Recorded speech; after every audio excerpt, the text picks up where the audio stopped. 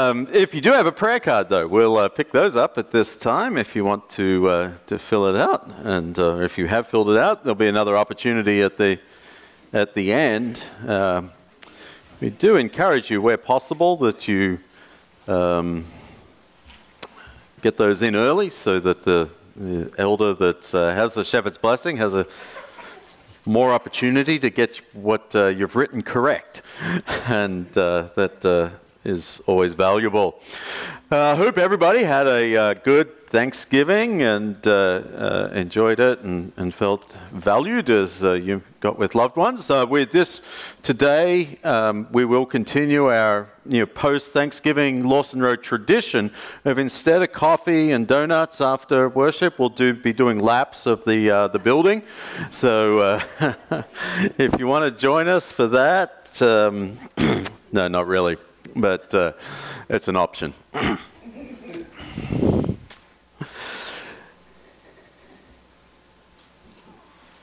I do want to just thank, I'm not sure, somebody else going to announce at the end the amount for the food shelf, or no? Nope. All right. I don't want to step on anyone's toes there. So we've been collecting for the Thanksgiving baskets for the food shelf, and the amount that came in over the last few weeks, we've got hit a total of $930. So I haven't done the math to figure out how many meals that is, but they vary from $20, I think, for a single person, all the way up to like $60 for a larger family. So there is no set amount there, but $930. So thank you to everyone who has not only contributed to the Thanksgiving collection, but also to the various other collections that we've had going on over the last couple of months, it seems, with the missions, the Magi, and I may be missing something there, but I'll walk for water before that. So it's been a season of generosity, and we appreciate everybody being involved in that. All right, I do not have any slides today beyond that one that's on the screen. So you'll have to have your Bibles open and working, whether that's paper or online.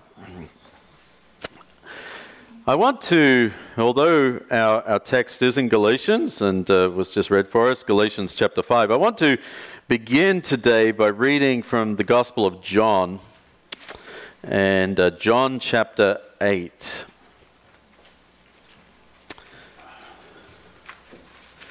And I'm reading here from verse 31.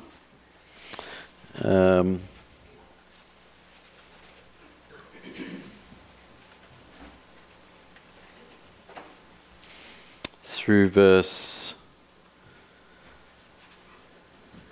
38.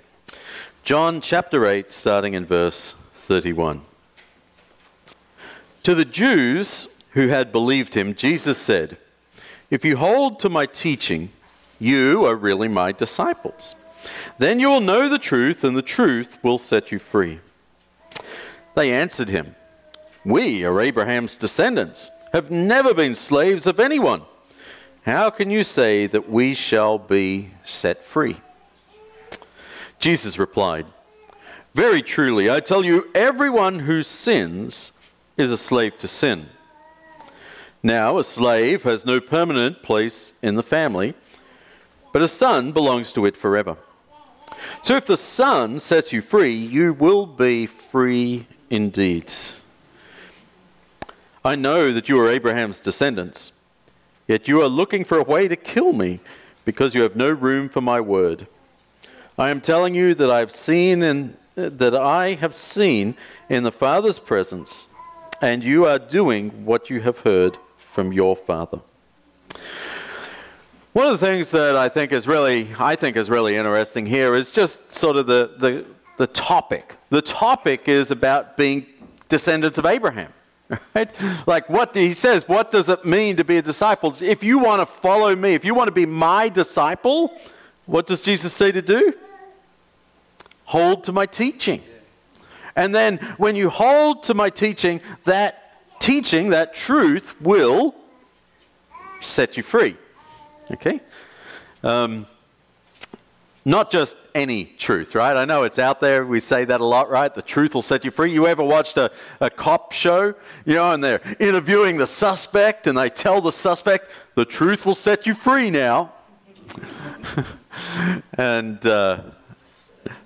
that doesn't usually get anywhere. But for Jesus, he's saying, no, my truth, my teaching will give you freedom. Now, it's interesting the way that this Jewish audience responds. They say, what are you talking about? We've never been slaves of anyone. And it's like, okay, let's start with the Egyptians, the Philistines, the Amorites, the Amalekites.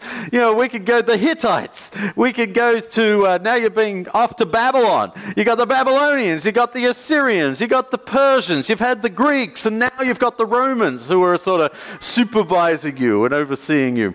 And so they're like, no, we've never been slaves of anyone. Like sometimes we have this way of just interpreting our lives, don't we? It's like, oh yeah, I know they're the government, but I'm my own man. I'm not a slave to anyone. Perhaps that's what they were thinking. I don't know, but they're having this argument. How can you say that we're going to be set free? How can you say that we're going to be set free? Jesus responds and he says, I tell you, everyone who sins is a slave to sin. All right? And so here we have this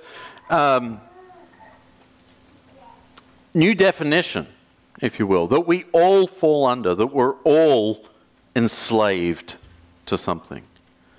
It's interesting, I think, whenever I find myself in this situation of I'm reading scripture and I have to talk about slaves and masters, and it's like we live in a culture where it's like that's uncomfortable for us to talk about, right? And yet for them it was just such a part of life. And that's why they talk about it as much and as freely as they did.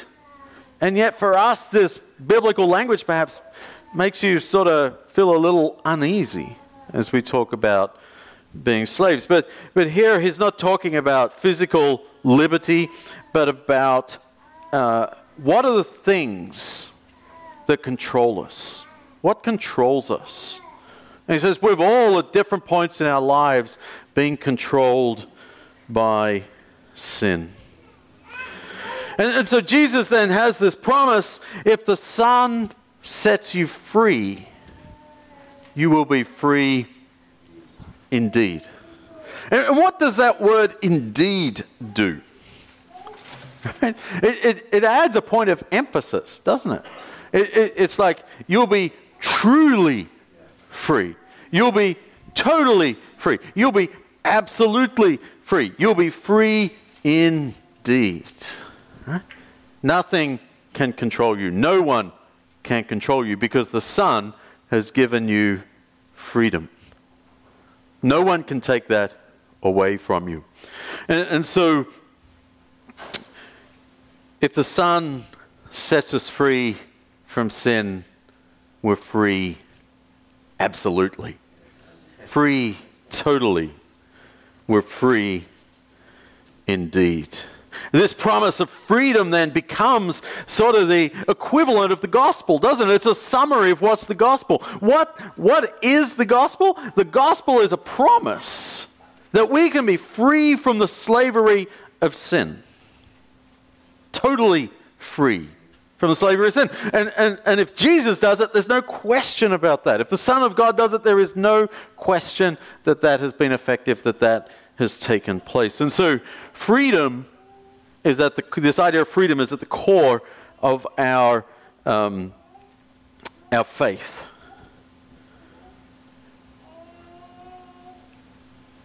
It's interesting that Jesus describes this in relational terms. He talks about it as being in a family, right? And so you've got the person who's enslaved, you have the son, and it's the son. And so what he's really saying is that I'm going to free you, and then now you get to become part of the family. And we've seen that in book of Galatians as we've gone through about this idea of adoption, right? And so there's lots of different layers to it, but part of that idea of adoption is not only that we get to inherit the benefits of God, the benefits that God promises his children, not only do we have the relationship with a Father that we didn't have before, but we also get to experience the freedom that comes with being a child rather than a servant.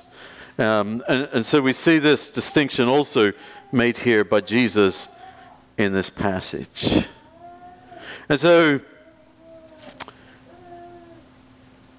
Jesus, when he comes in the manger, is not just God loosening his self-imposed shackles and breaking into our world in a new way, but God is longing for us to experience the same freedom that he experiences.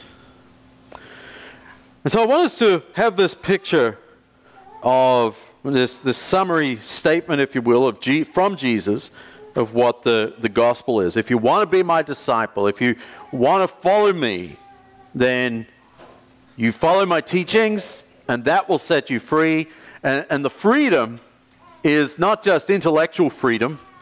It's not just, freedom to travel where you want. It's freedom from the effects of sin, and that is going to be absolute. I want to come back now to Galatians, because I want us to see that as Paul is going to talk about freedom, that he's building on what Jesus has already taught. Right? He's not just plucking this idea out of thin air. He's building on what Jesus has already taught. In Galatians chapter 5 and verse 1, we read there, "It is for freedom that Christ has set us free. Stand firm then, and do not let yourselves be burdened again by a yoke of slavery."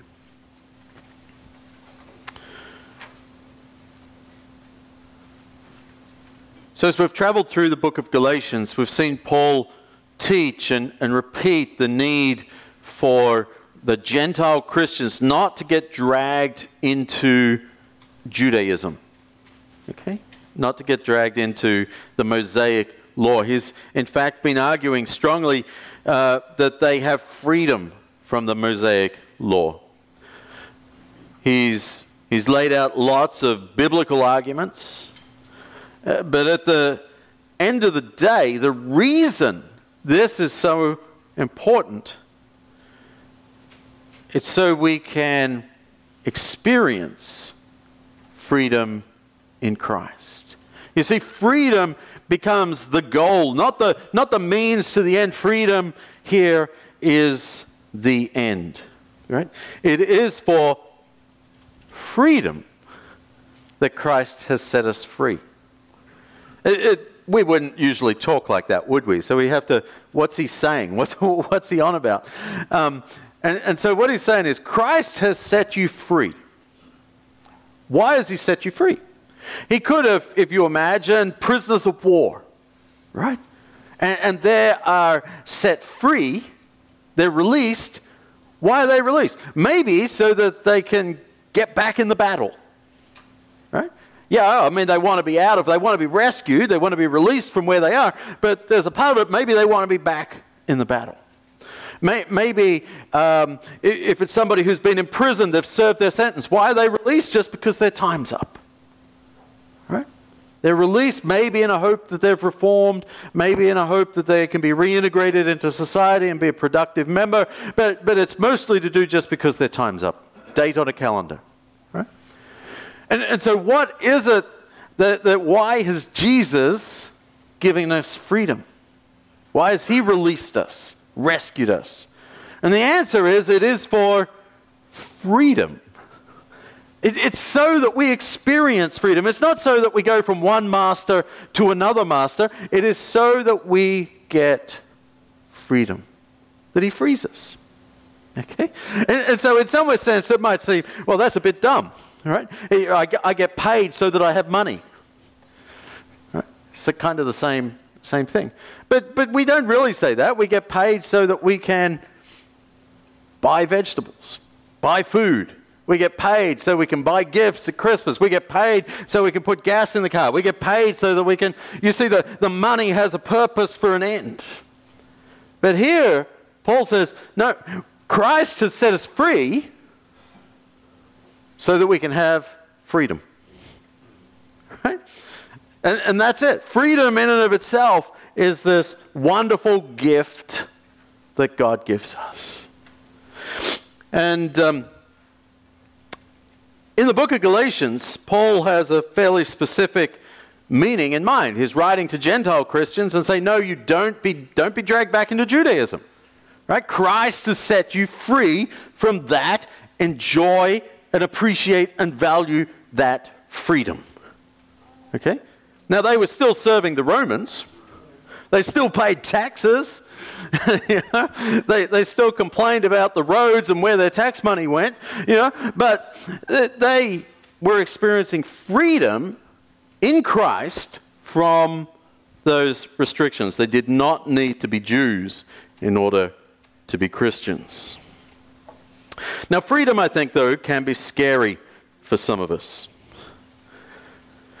You say, how's that? I think freedom can be scary because it sounds a lot like chaos. Some of us like being told what to do. Okay? And you go, no, don't tell me what to do. Nobody tells me what to do. Right? But being told what to do provides order. Right? It provides organization. Can you imagine? I've never bought anything at IKEA, but I've bought other bits of furniture that need to be assembled. Okay? Can you imagine getting all the parts in this box, and then there's a slip of paper that says, you're free to assemble this how you like. Okay? And some of us might go, oh, this is going to be fabulous. And others of us are going, what's the right way of doing this? Is there a picture? Did you throw the picture out? Let me see. I've got to be, what's the... Yep. And then when it doesn't work the way we want it to work, then we complain about the manufacturer, and the manufacturer's, no, that was your freedom. Okay? You see, we like instructions at times. We recognize that our society needs instructions, right? When you were coming to worship today, did everybody drive on the same side of the road? Right? Were you dodging oncoming traffic? No, because there was a rule. And we like to be told what to do. If I suddenly decide to drive on the Australian side of the road and go, hey, freedom, baby, right? Somebody's going to come along and say, no, that doesn't work. This is what you need to do. And so we need these limits. That's why freedom can sound scary, can sound chaotic, can sound like a mess. Because we imagine that, well, if we have freedom, who's going to make the rules? No one. Right? It's freedom. I'm like, but we need some rules. And it can get hard. I think the reason that we have this thought is that we confuse the idea of freedom with the concept of individualism. We hear about freedom, and we get this glint in our eyes, and we hear in our minds, what we hear is this voice that says, I can do whatever I want. Right? I have freedom. And so we equate freedom with I can do whatever I want. But Paul has a different understanding of freedom in mind. When Paul talks about freedom, he's talking about the importance of unity, which is kind of the opposite of individualism. Right? And it's, I think, an unnatural connection for us to make in many ways. But if we look back at chapter 3 of Galatians, and just there, verse 26 and following, and this is familiar, I think, to many of us. So in Christ Jesus, you are all children of God through faith. Right? Notice this idea. In Christ, you're all children of faith. He's talking about how inclusive this is. For all of you who are baptized into Christ have clothed yourself with Christ. There is neither Jew nor Gentile, neither slave nor free, nor is there male and female, for you are all one in Christ Jesus. If you belong to Christ, then you are Abraham's seed and heirs according to the promise. Okay? So what he's really saying is when he's saying there's this freedom, it's the Gentile Christians have a freedom from their idol worship and from the pagan culture. The Jewish Christians have freedom from the Mosaic law, from the Jewish boundary markers. Okay? And together, they share this freedom in Christ that brings them together. Okay? That they are all children of God, regardless of their backgrounds. And so freedom here isn't individualistic. Rather, it's unifying. Okay? Because we come together in Christ free of the things that used to hold us captive, used to control us. I wonder if perhaps Dr. Martin Luther King didn't have this idea of freedom, and perhaps drawn from Galatians or other places in Scripture, but when he made his I Have a Dream speech, and probably many of you know this better than I do, and I'm not going to try and capture his voice, but he ends that speech by saying, "From every mountainside, let freedom ring." But then he continues, when this happens, okay, what is the result of freedom?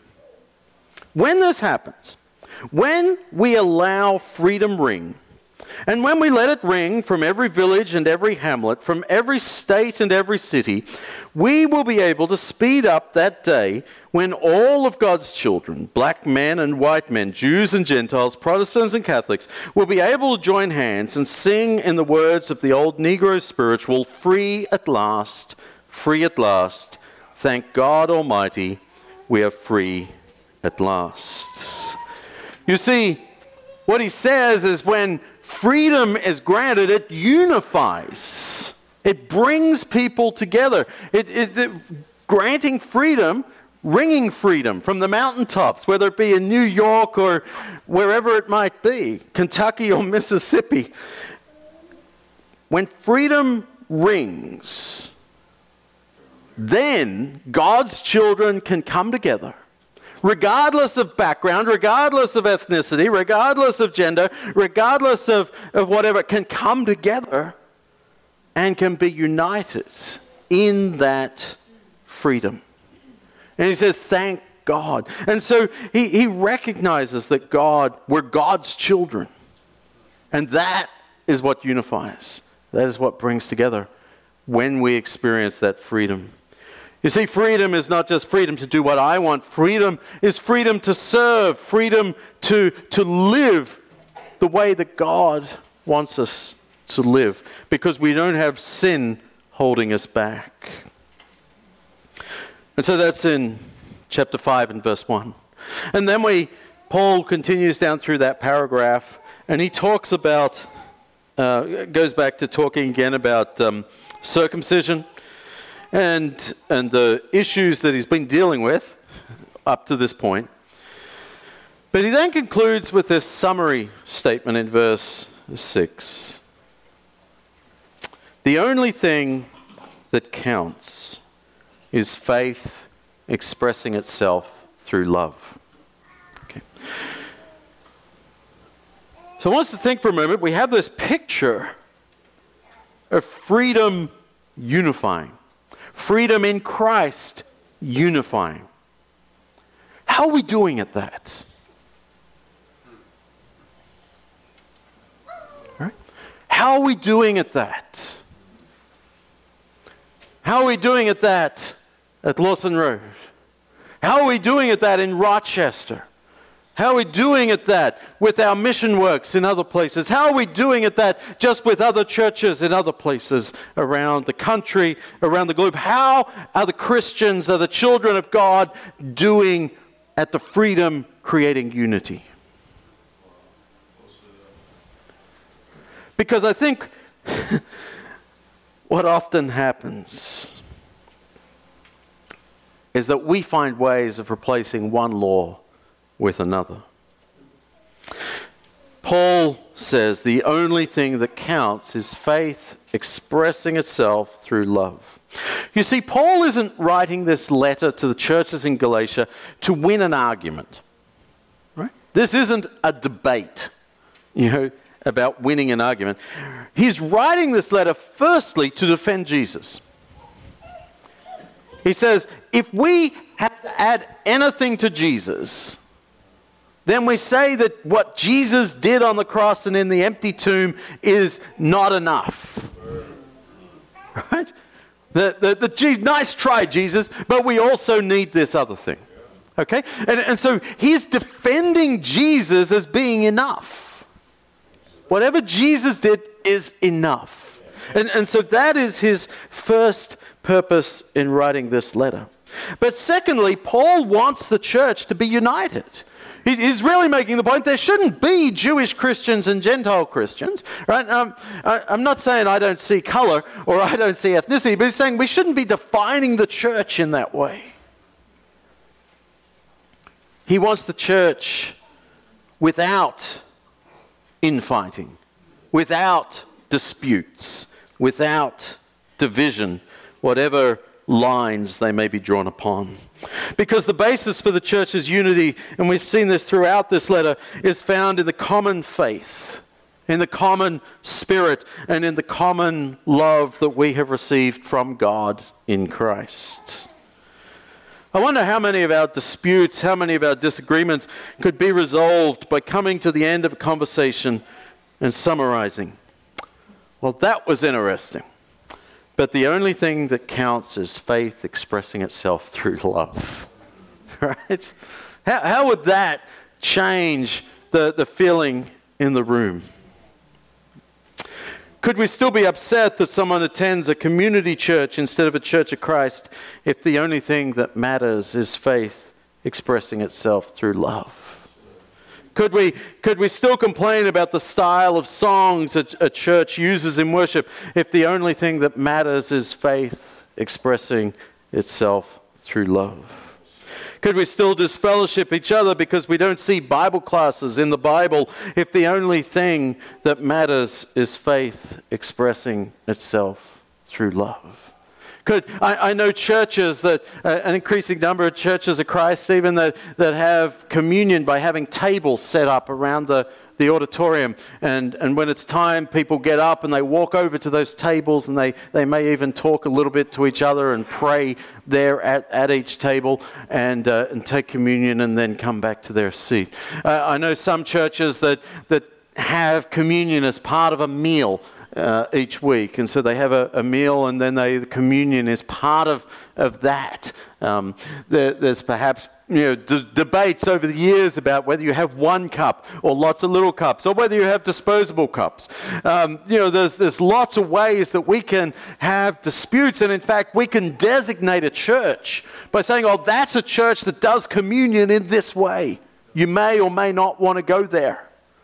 And how about if we finish those conversations by saying, but the only thing that matters is faith expressing itself through love. You see, we tend not to evaluate the churches by saying, what's their faith like?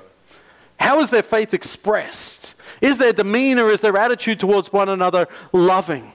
Is the freedom that we have something that allows us to tolerate people doing things differently?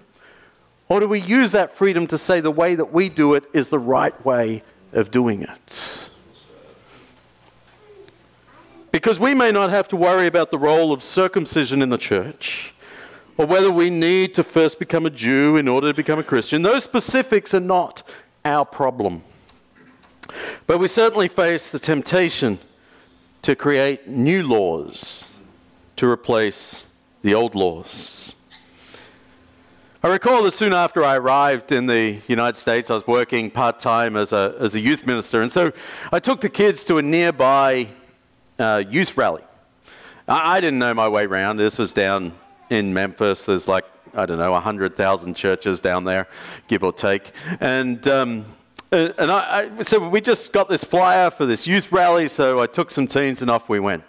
And we get there, and one of the sessions, they break up into different sessions. At one point, they have this session. And you think, okay, we got this big group of teens together. What do we need to talk to them about? What do we need to teach them about Jesus? And one of the sessions focused entirely on the idea on relationships and modesty. And the only thing I remember from that youth rally is that this presentation went to great lengths to define the appropriate length of a girl's skirt. Should it be an inch here, an inch above, or an inch below the knee? Didn't seem to be any consideration for trousers. It was just skirts. And so they were making rules. They're including and excluding because they're saying this is the standard, right? This is what is Christian. Rather than encouraging the girls to value the beauty of a godly heart, rather than making the room full of teen boys responsible for the purity of their own thoughts, the speaker chose to legislate about the biblical length of a skirt. Now, if we'd taken a poll on the way out and we said, what do you think? Is it great to have freedom in Christ? How would those teens have responded? Right? Because they weren't given any. And so often, instead of accepting the freedom that Christ offers, we translate it as, don't tell me what to do. Right? There's two ways we go. One is, we get to make the rules. Right? And the other is, don't tell me what to do. We try to have our cake, our turkey, and eat it too. When we talk about freedom, we need to consider not only what we're freed from, because I think that's the easy part, right? We can sit down and we go, well, here's what I've been freed from. I've been freed from sin. I've been freed from pain. I've been freed from destructive habits. I've been freed from toxic relationships. I've been freed from whatever. Okay, and we can say, yeah, God has worked in me and brought me to this better place. But the other part of the question is, what are we freed for? What are we freed for? Because when we saw last week the comparison between the Christians and their situation with God bringing Israel out of Egypt, God freed Israel from Egyptian slavery. Right? He brought them out of slavery. He freed them. It's at the core of the biblical story. But he didn't just free them from. Right? I think they were worried. I think that's why they complained so much. They're out there in the wilderness and they're going, well, this is great. We've got freedom. And we've got dust. And we've got dirt. And we've got sore feet. Freedom is wonderful. Let's go back to Egypt. Right? Because all they had a sense of is what they were freed from. They didn't have the vision of what they had been freed for. Right? They get to the edge of the promised land and they look at it and they go, this ain't so great. There's giants, there's big cities, we're going to have to work, we're going to have to fight to take this land. No, we're good. But there were some that captured the vision of what they'd been freed for. And they said, look at this land. Look how fertile it is. Look at the grapes. Look at the rivers. Look at what's available to us. And God has promised that it's ours. Because they were not just freed from, they were freed for. And so they moved forward. But they weren't just moved forward and given a land and inheritance. They were also given that inheritance because they were God's children. God had made a covenant with them. They were his family. He was their father. And then because of that, they were his children, they had their inheritance, they were then to be a light to the nations. That was their freedom. You see, freedom comes with responsibility. And that's what, at different points, they didn't appreciate the freedom, they didn't appreciate the responsibility, but all of those go together. Because freedom is found in faith in Jesus. As we experience his love and as we pass that love on to others. Of course, there are still rules, right? Because freedom doesn't mean there are no rules. But the rules are not arbitrary. The rules reflect the character of God. And as we want to be like God, then those rules become more boundaries that protect us than rules that oppress us. But even so, we face the choice of, are we going to focus on our guilt or on the grace?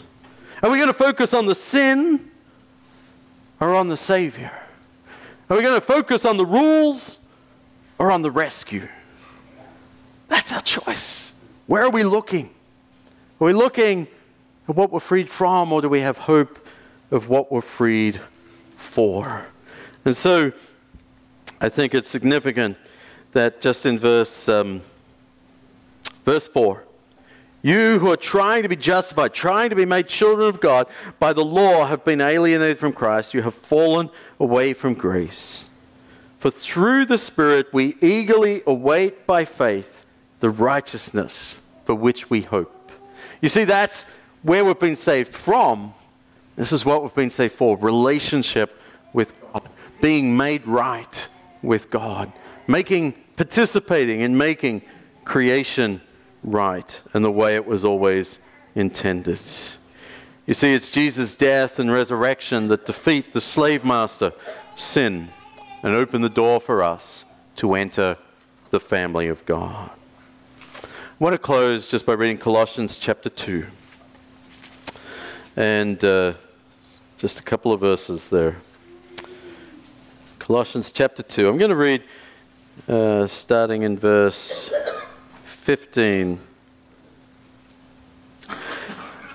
And having disarmed the powers and authorities, he made a public spectacle of them, triumphing over them by the cross. Therefore, do not let anyone judge you by what you eat or drink, or with regard to a religious festival, a new moon celebration, or a Sabbath day. These are a shadow of the things that were to come. In reality, the reality, however, is found in Christ. Do not let anyone who delights in false humility and the worship of angels disqualify you. Such a person also goes into great detail about what they have seen. They are puffed up with idle notions by their unspiritual mind. They have lost connection with the head, from whom the whole body, supported and held together by its ligaments and sinews, grows as God causes it to grow. Since you died with Christ to the elemental spiritual forces of this world, why, as though you still belong to the world, do you submit to its rules? Do not handle, do not taste, do not touch. These rules, which have to do with things that are all destined to perish with use, are based on merely human commands and teachings. Such regulations indeed have an appearance of wisdom, with their self-imposed worship, their false humility, and their harsh treatment of the body, but they lack any value in restraining sensual indulgence. In Colossians, Paul is dealing with a completely different issue, right? It's nothing to do with Jews and do I need to become a Jew to become a Christian and all that sort of thing. But I want you just to notice that while the problem is different, how similar the real problem is. And so in verse 8, I know we didn't read that, but in verse 8 of Colossians 2, it says, "See to it that no one takes you captive through hollow and deceptive philosophy, which depends on human tradition and the elemental spiritual forces of the world, rather than on Christ." Writing to Christians, Paul can say, you have freedom in Galatians, right? You should be living in it. He's at a loss. We saw in Growth Group last week. He's at a loss to say, why are you going back to it? He says, why are you giving up on the freedom?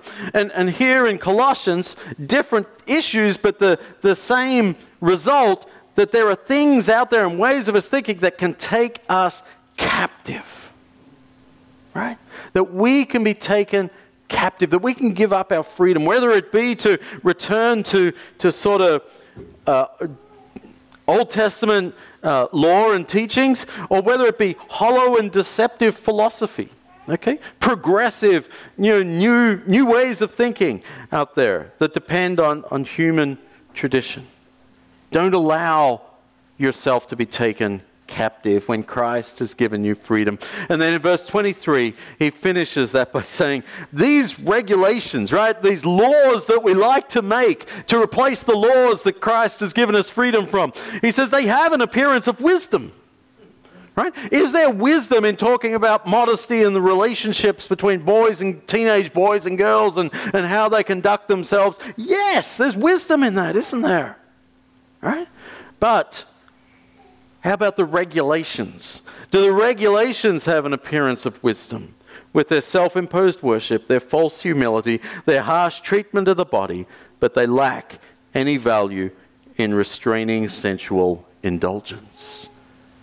Because we often try to make rules for places where our hearts aren't equipped to handle the situation. Okay. And rules, they're not effective, really. That's why, God gives rules, but he gives ways of living. But what he really wants is our hearts. He wants circumcision, not of our flesh, but of our hearts. He wants our hearts given to God. Right? He gives us his Spirit within us.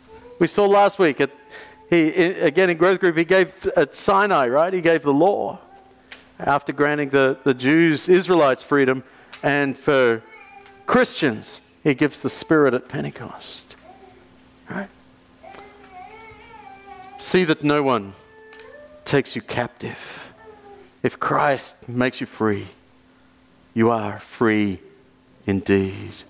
Let's make sure that freedom becomes a tool of unifying us, not creating further divisions.